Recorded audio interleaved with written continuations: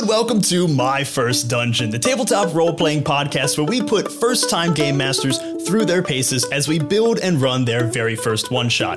And then we circle back around to discuss what went right, what went wrong, and how we can make their games even better. At least, that's what we normally do. Each season of this show has focused on preparing a game master to run a session of a tabletop role-playing game. But there is a question this show has never really considered before. What if there is no game master? What if all the players have equal control over the world? And how would that even work? There is a whole world of GM-less games out there, and I think it's time we explore them. As always, this is a 3-part series. In episode 1, I'll be joined by all of the players for this season, and we will learn the ins and outs of running a game without a guide.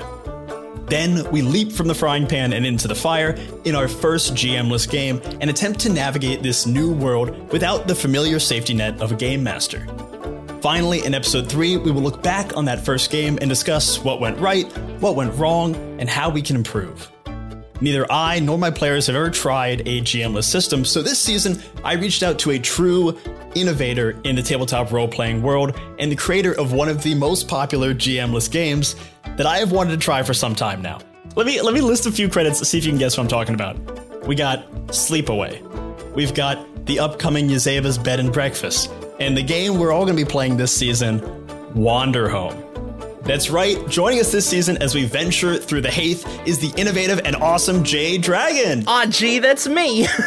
Jay, thanks so much for joining us. Thank you for having me. I'm super excited to be here. This is going to be, I think, oftentimes I get to discuss stuff from a designer point of view, so it's going to be really fun to be like, here's players' tips and tricks and how to play and think about it it's going to be great. I'm excited. I'm really super excited to have you. I was very excited when you said yes to coming on this show. I've been wanting to play this game for a while, and the idea of a GM-less system has always intrigued me, but honestly, I'm very nervous to try it. So I'm glad I have some good friends with me and really one of the best teachers possible to kind of guide me through this process. Hell yes. So before we get into Wanderhome and the specifics, I think it's time to introduce the cast that is currently with us because, as I said before, there's not a game master for this season. Normally we'd have one game master on. Instead, we're going to be having 5. Myself and my 4 compatriots. First up, we have a new voice to this podcast, actor, comedian, and writer, Michelle Chan Bennett. How you doing? Very excited to be here. I haven't played a tabletop RPG in a while, and I've been dying to, so happy to be back. Yeah, we love it. Next up, we have a familiar voice. He is a game designer of familiar titles like Abominations and our subject from last season, Something is Wrong with the Chickens. We have with us Elliot Davis. Hey, Brian. Great to be back. Super, super excited to play Wanderhome. Owned the book for a while and just been eager to dig into it. So really, really, really excited to be here. And thanks for having me. As always, very excited to have you. And there are 2 more voices anyone who's familiar with this podcast or the 20-Sided podcast will be extremely familiar with. She is the voice of Natasha Bolshoikat, captain of the Gilded Ghost, or Wendy, the chicken of prophecy, Abby Hepworth. Hello. How you doing? Oh my God, I haven't seen you in forever, Brian. I know, you're right next to me. And last but not least, another very familiar voice. He has played Yakshara, Ranger General of the Twilight Assembly, and Papillon, the mean, chain-smoking French duck, Chinook Tessera. How's it going? Hey, can't get rid of me, asshole. I'm always here. I'll never get rid of you, and I'll never want to. Great. So now we have the names, we have the faces for all those on the Zoom. Podcasters, anyone listening, you're never going to have the faces. You'll never know what we look like. Never know what I look like. In your head, I'll always be a cartoon animal or something. Some horrible little goblin. I wonder what people picture me as. I wonder what animal people picture me as. I probably don't want to know. It's probably bad. But who knows? We're going to create our own animals in this game. So let's kind of jump into Wanderhome. Jay, for anyone who might not be aware of this great game, I don't know what rock they're living under, but can you please enlighten them a little bit about this game, what it is, and kind of where it came from mechanically, thematically, inspirations? So Wanderhome is a pastoral fantasy tabletop game about traveling animal folk trying to kind of find selfhood and community within the world of the Haith. It comes out of both kind of, my own lived experiences as someone who was homeless and kind of exploring a lot of charity and kindness and imagining a world that is a better place, or like has the capacity to be a better place. It was written basically entirely like in the first couple of months of quarantine. And I think people really like it because I kind of wrote it when like all this horrible stuff was happening. I was just kind of like, what is a world where healing is possible, right? What is a world where we can actually start to work through and process and kind of undo the harm that we've experienced? And that is kind of what led to Wanderhome. It's a game that has gotten a lot of attention for the things it doesn't have. It doesn't have game masters, it doesn't have dice, it doesn't have combat. It is also a game that is about these anthropomorphic animals in this kind of fantasy world where you've got, like mail delivery and writing poetry and, like taking care of kids are kind of like on par or more important than dungeon delving or, looting or whatever. And that's Wanderhome.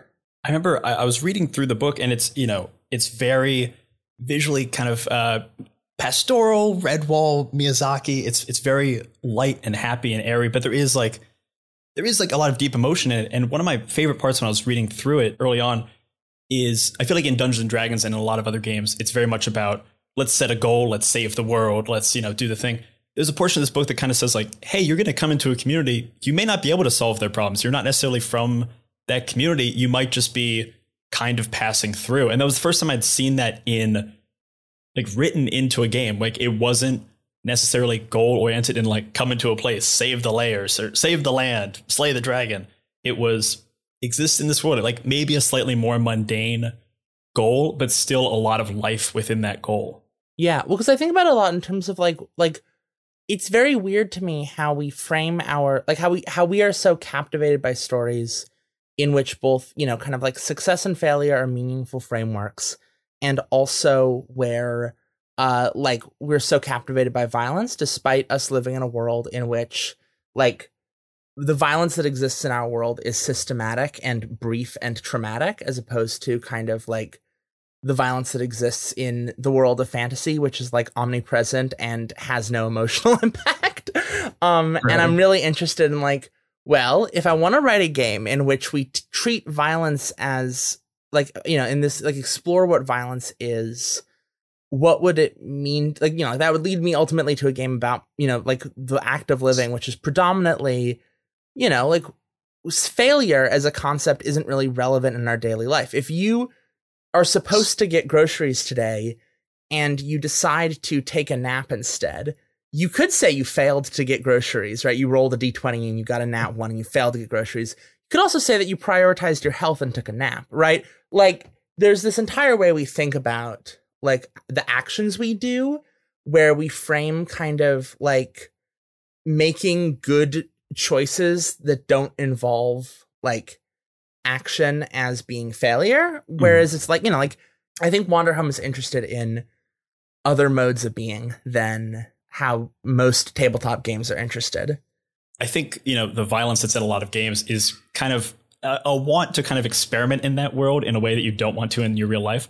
And Wanderhome, what I'm excited about playing in it is you get to do that kind of in the reverse of like, you get to really go in on, I don't know, like living to the fullest, like some of the nicer moments of life and just kind of like living fully in that world rather than living in the like the height of drama all the time in something like a Dungeons and Dragons or the, mundanity of normal life. Yeah, like in Dungeons and Dragons, there's no space for a peddler or a poet, right? Like if you have someone in your D&D campaign who wants to be a poet, and poets don't fight, right? Poets are much, poets, if they're anything like me, they're pretty out of shape. They just kind of want to, sit around and write and like appreciate the beauty of the world. Dungeons and Dragons looks at that and says, this character has no place here, right? This character is going to be irrelevant and useless for the majority of the game, which is to say initiative, and like they will be on par with any other character in any other context. And Wanderhome says, no, that's potentially one of the most important people you can play, is someone who is dedicated to writing about and engaging with and meeting with people within the world, right? Like a poet or a mailman or like a traveling teacher is kind of fulfilling a very vital social role that can have a lot of beauty and depth to it, right? There's an incredible amount of joy and fun in delivering mail, right? It's just, like not in a capitalist context, but just in like a living life context. And I know that the Moss Tender was, the second I saw that, I was like, oh, this is something that everyone's going to want to play. Everyone wants to be the mailman. It's my business partner's favorite playbook by far. Oh, it's great. I do want to touch on real quick just the inspirations for the mechanics, the tokens mechanics. Where did that kind of come from? So Wanderhome is built on the Belonging Outside Belonging system, which is a system developed by Avery Alder and Benjamin Rosenbaum for their games Dream Askew and Dream Apart, which came out in 2018. It's a pretty popular system in the indie sphere. You see a lot of great games like, oh goodness, like certainly a lot of the other stuff I do, but also, you know, shout outs like Galactic 2E or Grand Guignol or Feathers, which are all, I think, prominent BOB games using that framework. It's popular because it's very flexible and it gets it kind of the very like kind of sitting around the table building something up together mindset, while also I think putting aside a lot of mechanical complexity. The core mechanics of the game, in the case of Wanderhome, it's this almost like a rhythm of tokens where certain sets of actions enable you to take a token and hold on to it. And then you can spend that token later to kind of go above and beyond in particular other areas.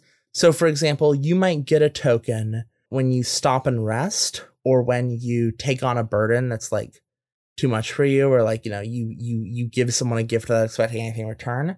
And then you spend those tokens to have kind of an important impact on someone's life, or to give them something that might kind of alter their destiny or, you know, their track in life, or to learn something, you know, kind of like get at some secret of theirs, right? So it's kind of this rhythm of these tokens, you know, taking these tokens when you make sacrifices for your character, when your character kind of, you know, like, you know, kind of has moments of weakness, and then spending those tokens in order to kind of get, you know, kind of make more full and deeper statements about your character and their world. And I think the tokens mechanic, which is kind of the only, you know, mechanical rule in the game, is the thing that I like personally. I'm the most like curious, excited, but also like nervous about, especially playing without a game master, because something like Dungeons and Dragons is such a, you know, fully built out mechanism. Like it's a clockwork mechanism. You push these buttons and this effect happens. I know Elliot, Schnook, Abby, and I have all played like one-page games. You know, Honey Heist, Elliot's Something is Wrong with the Chickens, which by having lighter mechanics demand more from the players, but still have a let me roll this, here's the outcome type of mechanic. And there's still a, you know, a game master that is processing those. The principle behind the tokens, conceptually, I like to think of them as a rhythm, which is to say that the game comes out of the choices you make from your characters, from the place you build, from the people you meet in that area, from the season you're experiencing. All of those things layer upon these like levels of choices. And then the tokens provide this rhythm that kind of reminds you, in a sense, like in much in the same way that you can play a session of Dungeons and Dragons without rolling any dice and have a swell old time. In Wanderhome, the tokens are they're not the critical mode through which the story is told. The story is told together as a group above kind of the game. But the tokens are a reminder and I think a grounding force where it's like where you can go with your character when you're not sure.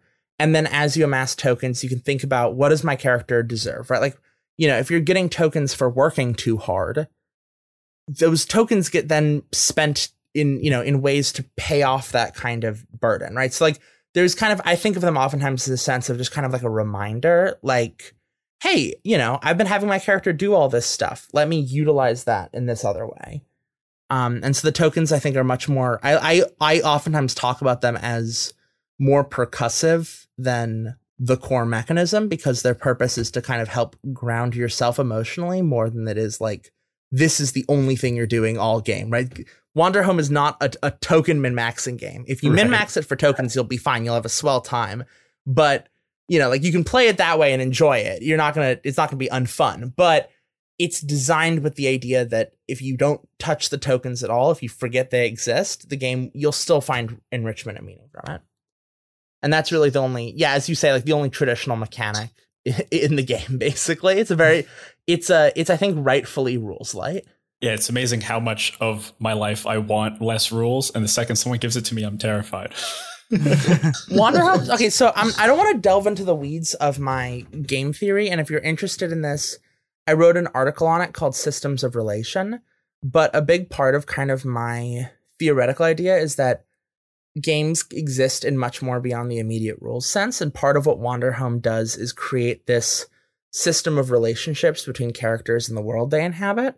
And that system of relationships, of like the things that matter to you and like expressing that and exploring that, is much more important than like the system of mechanics. That's you know, that's all heady stuff.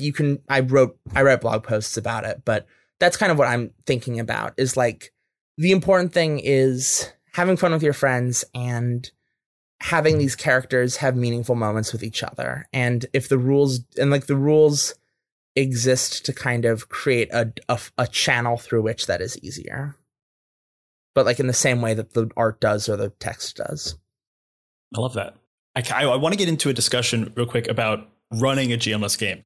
I think the big thing to know about GMless games is, okay, so they're called GMless, and that's not an incorrect moniker, but the way I oftentimes tell people who are coming from more traditional games into GMless games, the way I encourage you to think about it is that everyone is a GM. The number one issue people have when they play GMless games, like the number one thing people will come back and say to me is they'll be like, it was cool, but it felt very aimless. All of our characters just kind of stood around. And that's because they're thinking of their characters the way a player would rather than how a GM would. GMless games are most fun and they're most enjoyable where when there's a lull in the conversation, when there's a pause, everyone can kind of be like, oh, what drama do I want to add to this, right? What do I want to bring to this, right? Like, how do I want to kind of toss something into the ring? Because when you're a player, you're very, when you're a player in Dungeons and Dragons, you're very reactive to the GM, right? The pattern that Vincent and Megway Baker describe in Apocalypse World is such that like the players talk amongst themselves, the conversation lulls, they look at the GM makes something happen, the players respond to it, it resolves, they look at the GM makes something happen. And in Wanderhome, you're looking to each other and you're looking to yourself. So I encourage you to think of it much more as like you are all GMing the game for each other rather than you are all players and there is no force that is responding to you, right? There is no like you are all the person you're all the person behind the screen. You all know all the secrets. You're all kind of surprising each other. You're all co-GMing this game is maybe I think the way to look at it that kind of gets you in the mindset most fruitfully. I kind of want to go around with everybody else and just kind of see what you guys are, mostly because I've had just you guys sitting here for half an hour. I'd love to hear your thoughts on this. For Elliot, Abby, Schnook, and Michelle, going into this game, very new game, very different type of thing. What are your biggest questions or worries or what excites you most about this game? What are kind of your biggest feelings going into us playing this game for the first time? One of the instincts I want to fight a bit is because it's such a delightful and like pastoral premise is that I don't want to be afraid to like introduce like some conflict, quote unquote. You know, I feel like I'm worried that my instinct will just be like, oh, everything is wonderful. And we're just going to like, you know, prance through a field, which like prancing through a field is great. And I'm sure we'll do some of that. But like, I want to be able to remind myself that like, oh, there's some negativity even in like a world this quote unquote delightful and pastoral. And this is, you know, a world that had just finished a war. They have sealed away a god called the Slobbering God. I mean, there was some strife in this world and still maybe is. For sure. And also like those kind of conflicts can take place in very small moments, you know, bits of awkwardness, you know, bits of small miscommunications that can still be, you know, if you look at them, epic in the sense of like a normal day. I almost feel like I have the opposite concern in that I'm worried without a GM that everything's going to get really unhinged really quickly. With no one to tell me like you're pushing past the limits of physics in this world, that I'm just going to kind of go way too hard, way too big, you know, whatever, and worried about I mean, in a sense, I guess the group kind of all keep each other in check. But I'm like, what if we're all just like shoot for the moon kind of people. You really want like Please tell me the issue with that. If you're all having fun and shooting for the moon, what on earth has gone wrong? Cool. I think you just secretly crave, someone looking over their glasses, asking you when you're about to do something crazy. Are you sure? Are you sure? Well, it is the kind of thing I feel like in Dungeons and Dragons, which is the game that I've played the most, that yes, because there are very set rules and very specific mechanics, that there are certain things that like you really need to be told, no, you can't do that, even if you've asked to do it. And it's very intriguing and exciting, but also scary to me to have a game where it's like, no, do it. Go for it. I think like really there's like in Wanderhome, it's the sort of thing where it's like, if you're like, I fly to the moon, it's like, okay, wonderful. You land upon the moon. Where do we go from here? Right? Like there's something very like, I think that in Dungeons and Dragons, there's this way in which like your actions must be curtailed. And in Wanderhome, I think it's much more that like you're invested in telling something that is truthful to your character and to like your stake in the world. And if that, if that is heavily metaphorical or abstract, I've got a long-term game of Wanderhome going with some friends, and we've spent the past couple of sessions puttering around in an airship built by like the Crow version of Dedulus. And we like are landing on like, That's awesome. We're like landing on floating islands and like meeting up with the people there. And like, that's like, it's very wacky and bizarre. And like the fact, like in a normal game of D&D, I don't think it would have like happened, right? Because it was just kind of this very impulsive, like, oh, what if we run into this crow here who's got this machine and then let's fly around. Like it was just very like it's very impromptu. But it's been really interesting and cool to explore, even though like I think it came out of a very whimsical place, right? Because I think the critical thing is that in Wanderhome, it's like, cool, yeah, now what, right? And like the answer to "and now what" is always going to be interesting if you're thinking about your characters and what they mean and what what's your stake in them. I was reading the PDF you sent over, and I'm like obsessed with it. Like the illustrations are just so beautiful, and I love the nature of the world, and I love that it's like about kindness and stuff, just because I'm used to playing like Dungeons and Dragons where it's like I'm battling a necromancer, and then like Call of Cthulhu, which is like this deeply punishing game. So I'm really excited. I think I'm nervous about being a game master in it, because I was always the person in the group that we would play like weeks apart. Like our sessions would be weeks apart, and then I would get an instruction and I'm like, so what do I do? Like I would always forget the mechanics because I would just get really into the character. So I'm worried about my smooth brain holding everyone back in terms of like not being able to like know what to do and what I need to be paying attention to. And then I think my other big concern is like, I am used to playing these games with like people I do sketch comedy with. And we just also have a very dark sensibility, the people that I would play the games with. Right. And so I am worried that I am going to, and we were always just trying to make each other laugh at the same time, you know what I mean, while being true to our characters and seeing what our interactions could be with each other and with the world. And so I'm worried that I'm going to be a really annoying comedic presence of just like being like a huge ham and being really concentrating on my character as opposed to like getting us to a floating island, you know what I mean?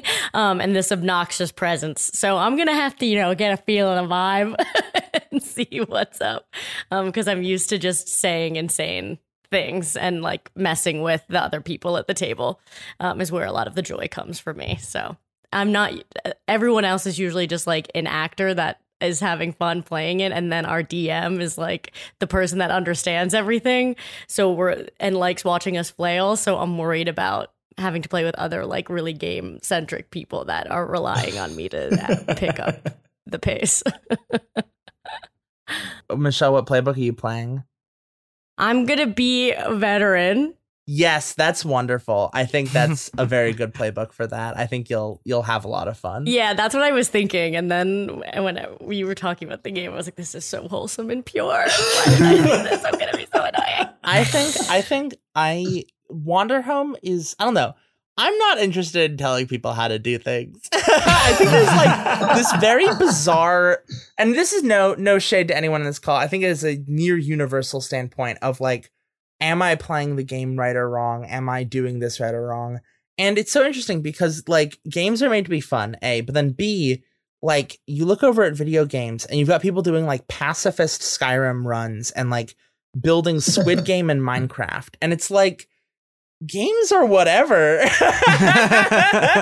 Games are just like our vehicle for like caring about each other, you know? Like that's the cool part. Like what, you know, making people laugh, that's the fun part, right? Like, you know, like if you forget stuff, that's fine. The in the home game of Wanderhome, like I'm sure if you sat down and wrote out all the lore statements any of us have made at any time, you would get an incoherent timeline. I think I've at various points implied my character is anywhere from 10 to 40 years old.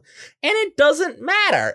That's not what we're doing together. We're not worried about like, oh God, can we get all the lore to line up? You'll be great. You'll do great. The tagline of this show, or the thing I always like try to say to begin and end of a show, is if you're having fun, you're already doing it right. And I've talked with different people about like even the concept of this show is kind of goofy as hell. It's like, all right, let's play a game and then talk about how we can have more fun. Mm-hmm. But coming in and just like playing a game, having fun, and then like looking back and seeing like, wow, where do we have the most? Like, how do we? It's a weird podcast to ask yourself like, how do we have more fun? I need more of this. And I think that's the goal. I never would try to make this like too prescriptive of like, hey, you should.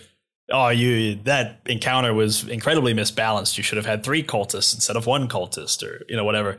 The very concept of this podcast is goofy. And you're absolutely right. If you're having fun, you're doing it right. Like that's what you should be doing. And this game really opens the world up to be able to do that, which is really exciting.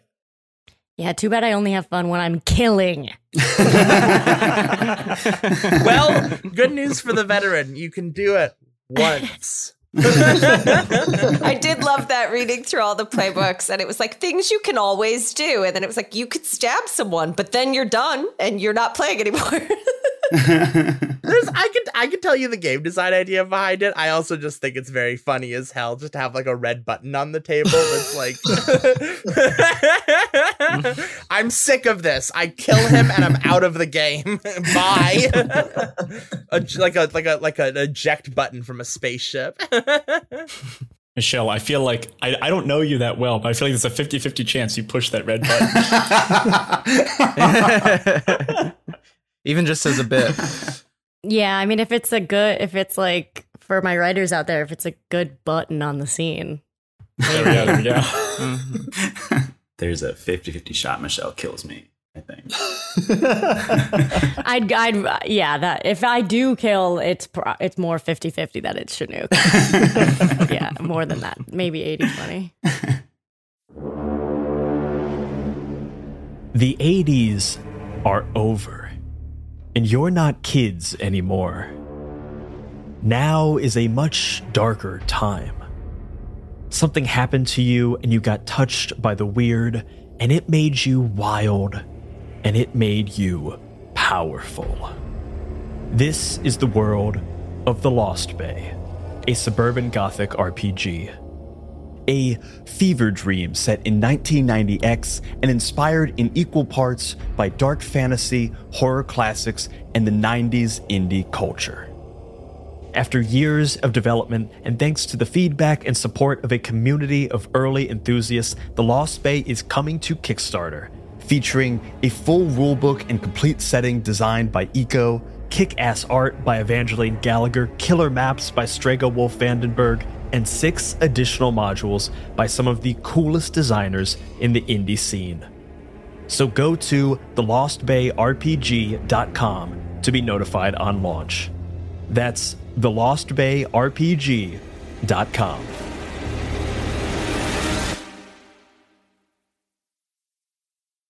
And Chinook, coming to this game, kind of how you feeling? What are your thoughts?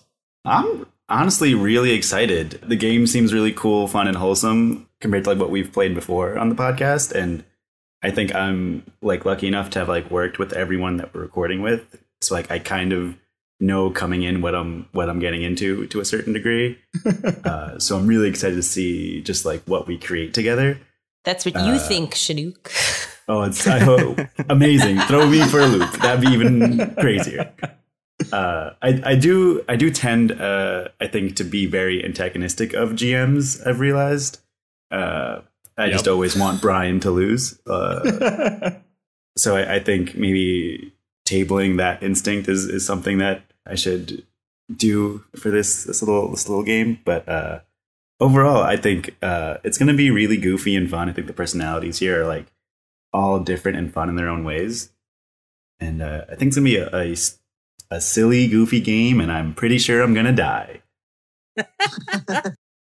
I want you to truly know you would be the first person in Wander. I don't think I've ever heard of the sword being unsheathed before. Oh no. Her eyes got so big. Chekhov sword, baby. Say that sword's been sitting on the mantle for a really long time. So if you're the ones to do it, and don't cheese it. Don't cheese it. Got it, Michelle? If you don't force it. If you're gonna get an achievement, you should do it naturally. Let the narrative guide you or whatever.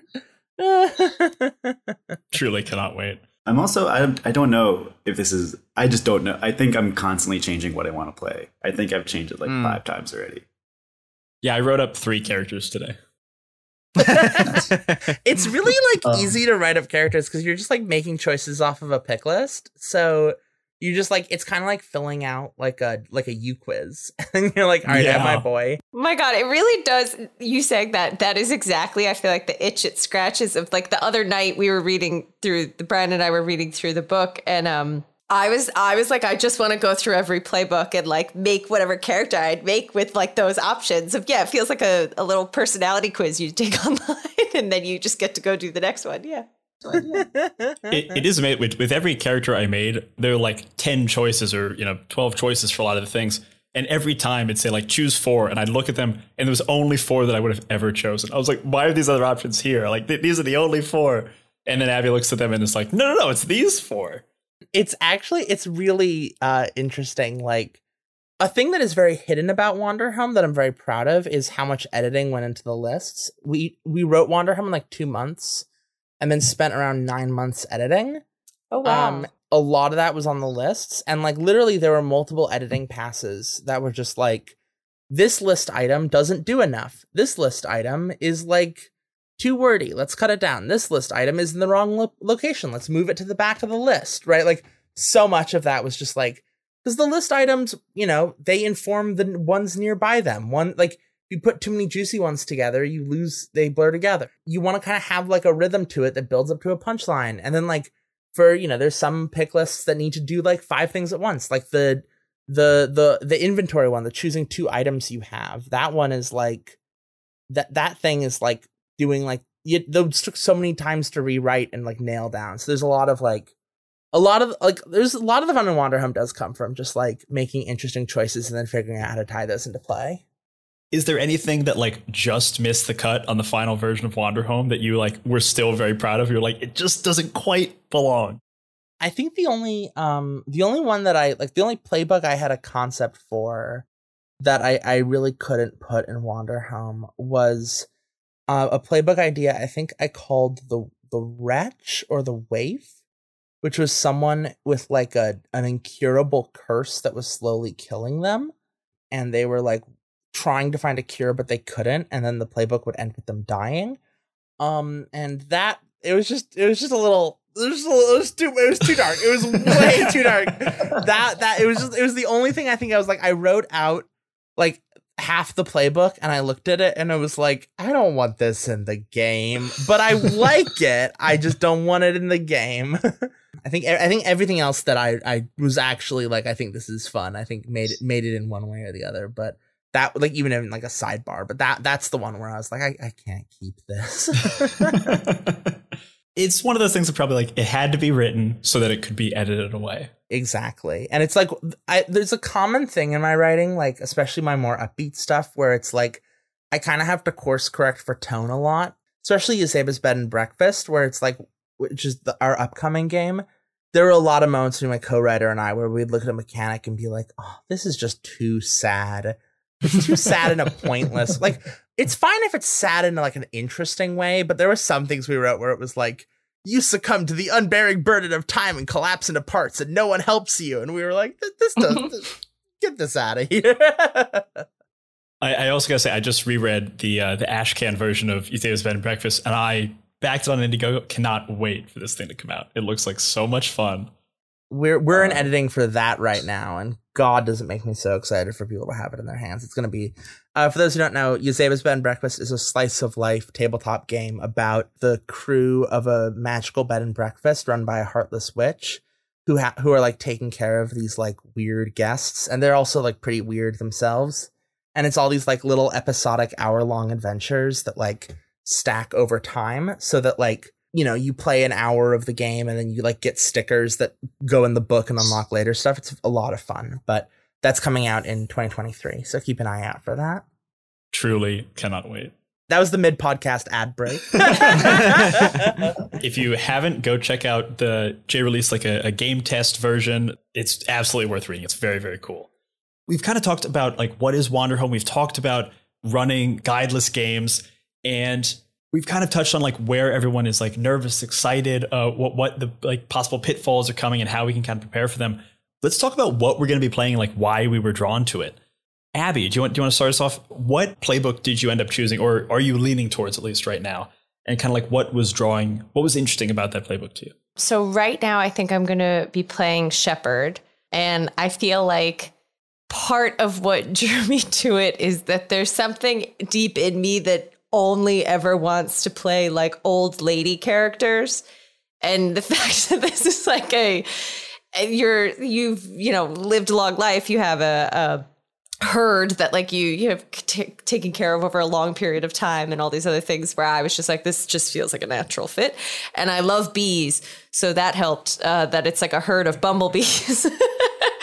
Where it was just like little things where I was like, I feel like this just is me. So right now that is what I'm doing. But I was also very intrigued by what I keep calling the rapscallion, but is the ragamuffin. But I might save that for another time. We both think that if we have two cats, and if we ever get another cat, we're going to call it Rapscallion Pancake, because we think it's a great incredible name. Great name. Excellent. But that's neither here nor there. Chinook, what playbook did you pick? Oh man, this is tough. You don't have to lock in, but what do you kind of what are you leaning I'm between towards? The Firelight and the Fool. Real quick, just to kind of jump in. Earlier in a text thread, you said, "Nope, I'm the peddler." And then I think originally you sent two other things that are totally different. So I think you've waffled between 4 or 5. Yeah, I've been waffling classes all day. I texted Michelle together, something. Chinook. It's been. They're all so cool and good and different and fun. It feels like I feel like I'm leaning towards Fool right now at this present hour, but we'll see when we record part 2. But I think it'll just be fun to play someone that's kind of just like happy-go-lucky. The world is what it is, and I'm just existing. Opposed to like someone that's like, but the Firelight, they have a firefly, and I can name it something fun, and that'll be cool. I don't know, man. I love that one of them is like just a deep reason, and the other one's like, but he's got a firefly. Yeah. The Firelight, they're happy too, right? Yeah, they're definitely happy. I think that was in their bio. Everyone's on some degree of just vibing. The Fool is just, we literally, I think for the art for the Fool, we told the artist, no thoughts, head empty. That's what I dig. No thoughts, head empty. Samoyed, tongue sticking out, just having a good time in the field. Yeah. And Michelle, well, what playbook are you leaning towards? I spoiled it before, but I think I'm going to go veteran. Oh, right. You're going veteran. We talked about this. I was like, for 2 reasons. I think the first was like, I like having characters that can kind of just like chill and then deliver one-liners. And so like there are a few that lent themselves to that. And then I guess 3 reasons. And then the second one was that I really like playing either characters that are very similar to myself or like really mask characters, like really masculine characters. So I like the idea of playing like an old man, a curt old man who's just like seen some shit. And then the third one was that I love getting into like the lore, the history of whatever world we're living in. I feel like I have a tendency to have characters that are really connected to that history or lore, just in past campaigns that I've done in other games. And I liked that this character was involved in the lore inherently, right? Because they're a veteran of the war. And so just that's a big opportunity to kind of build out the history and details of whatever like we decide to do with the world and like what they know. And that's a really fun area to explore. So those were my main rationales. I'm excited to see what you do with Veteran, especially because you were talking about being nervous about contributing to the world, because in this kind of system, it's not just lore that's given to you. You can like make up a lot of the lore as much as you want.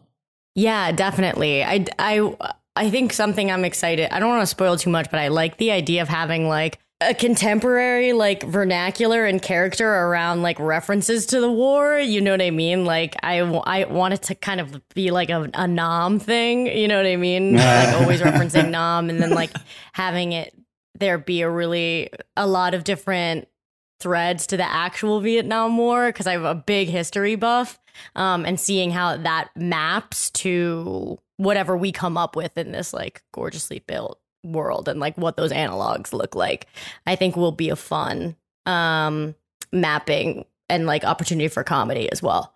Love it. And Elliot, what are you thinking?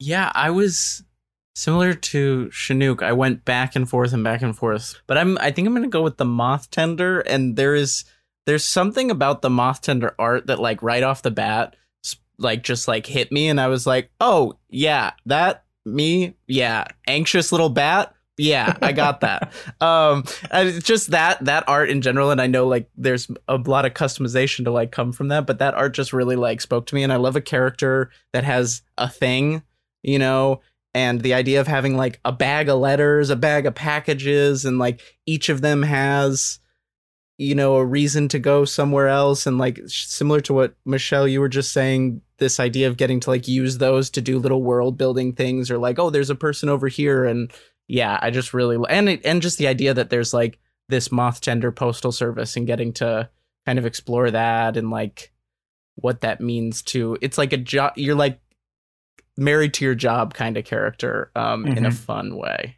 Neither rain nor sleet nor gloom of night shall keep these moths from their sacred flight. Oh, there we go. I say that all the time. Yeah, it's every day when I wake up in the morning. Daily affirmations about moth mail delivery. Really stressed about package logistics. I mean, really, what else do you need in life? Just moth-based affirmations. Exactly. Amazon for moths. I've often been caught as a forever GM, but part of the reason I do the show is because I force other people to be the GM, which means I get to play in a system that is guideless, that is GMless. I also get to make a character. So hey, Brian, what character are you doing? What playbook did you choose? Hey, Brian, what character are you doing? I always love a character that's trying to sell stuff. I love it so much. I love it when a character is very financially motivated in some way.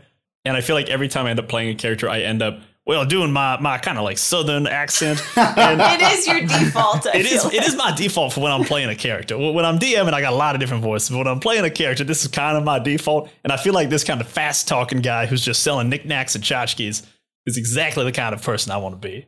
So I'm very excited to play the peddler. Nice. Yes. But I gotta say, I went through. I made like a vagabond skunk. I made a pilgrim ferret. Just going through. They're all so much fun. They're all so goofy. Jay, do you have a favorite playbook to play, or just a favorite one generally? I love all my children equally. The Vagabond is my favorite. Right now, I think Vagabond and Ragamuffin are my two favorites. For the audience, Ragamuffin is like a little kid who's just like wandering around.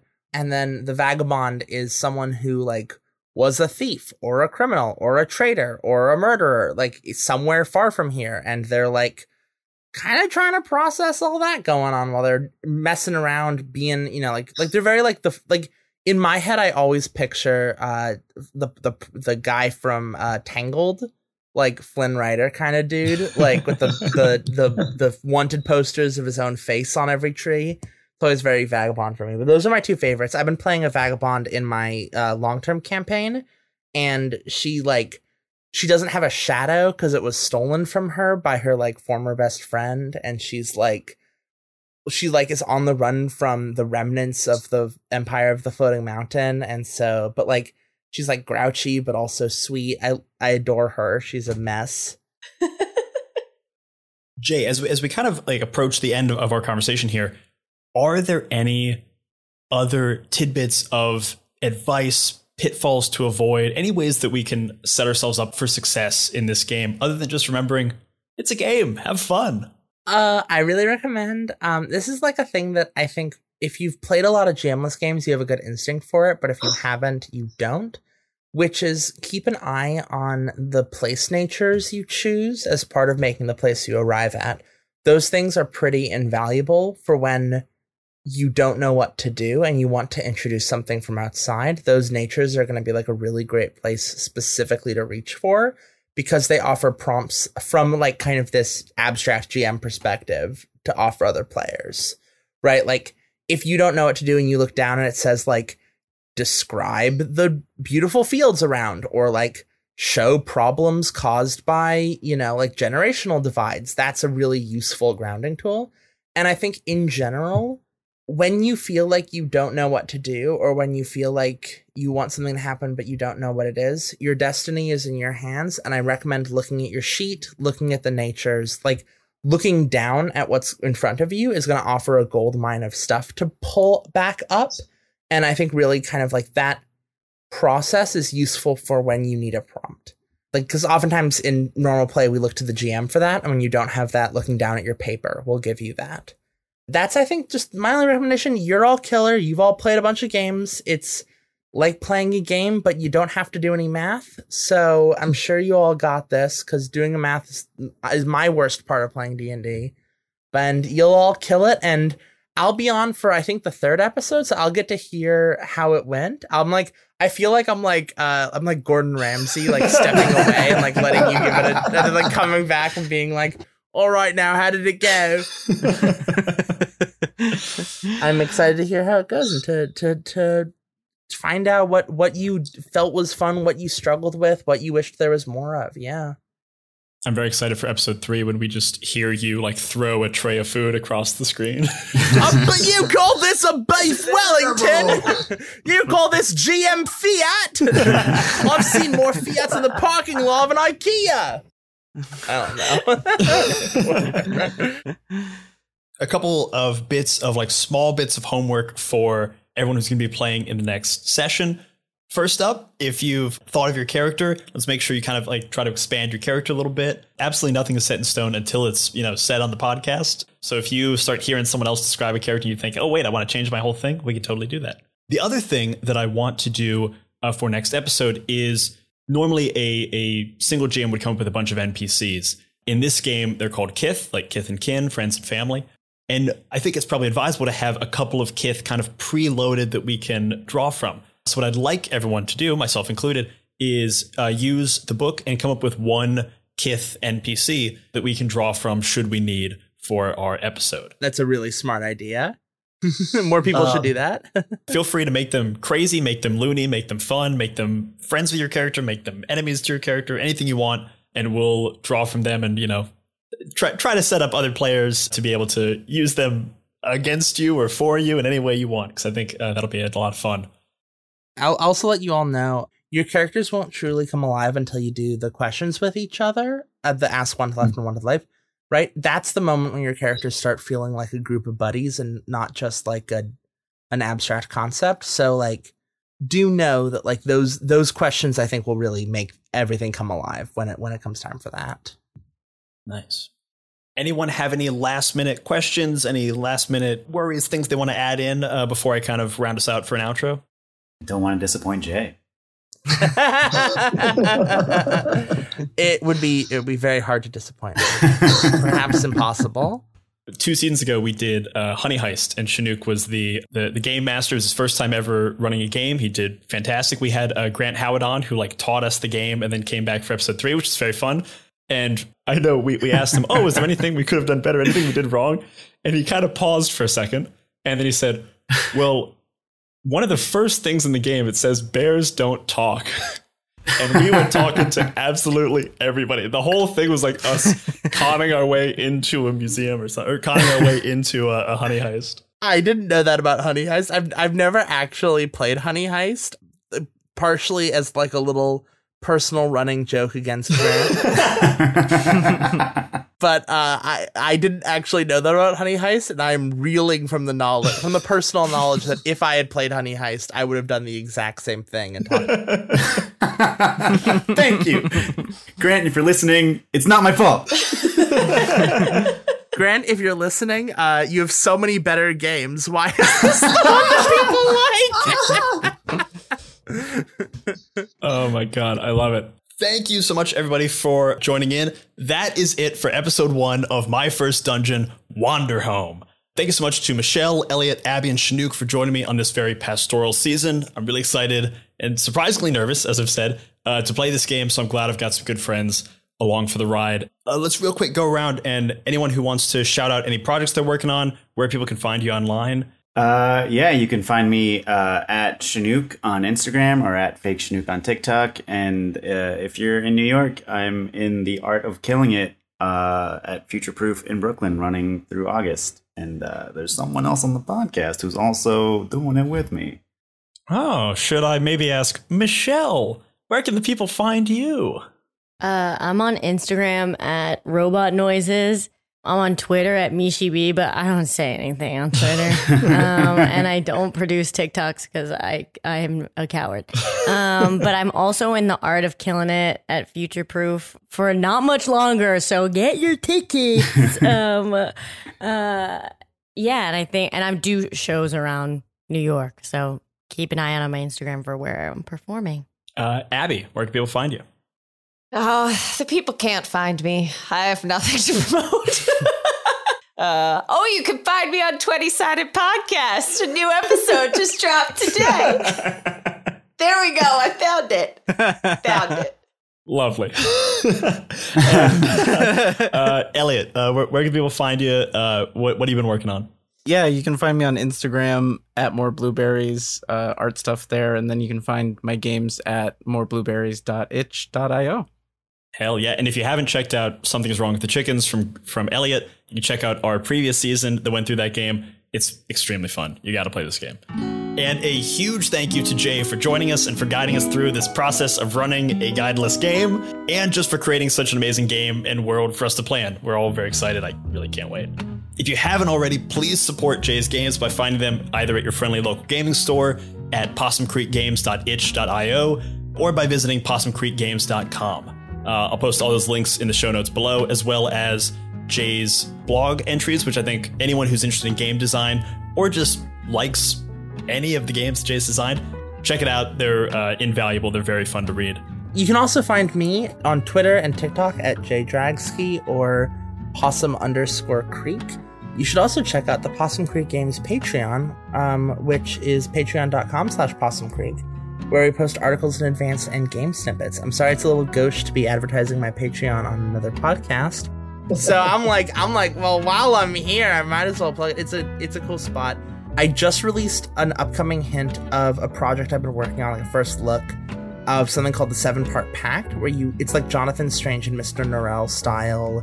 You are a council of wizards in England trying to hold the world together. It's a lot of fun, and it's very different from Wanderhome, but it's a lot of fun.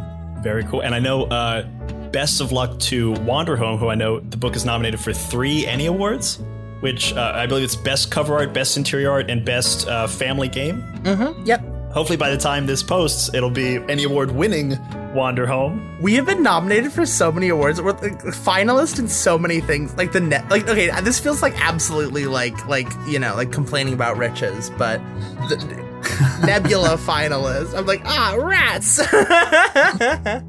I mean, it's gotta come to. It's gotta come to right here. So really, best of luck. I'm rooting for Wanderhome in every single category. Thank you so much for everyone for listening. Join us next time as we begin our guideless journey through the land of Haith. But for now, remember, if you're having fun, you're already doing it right. Bye-bye, everybody. Bye. Bye.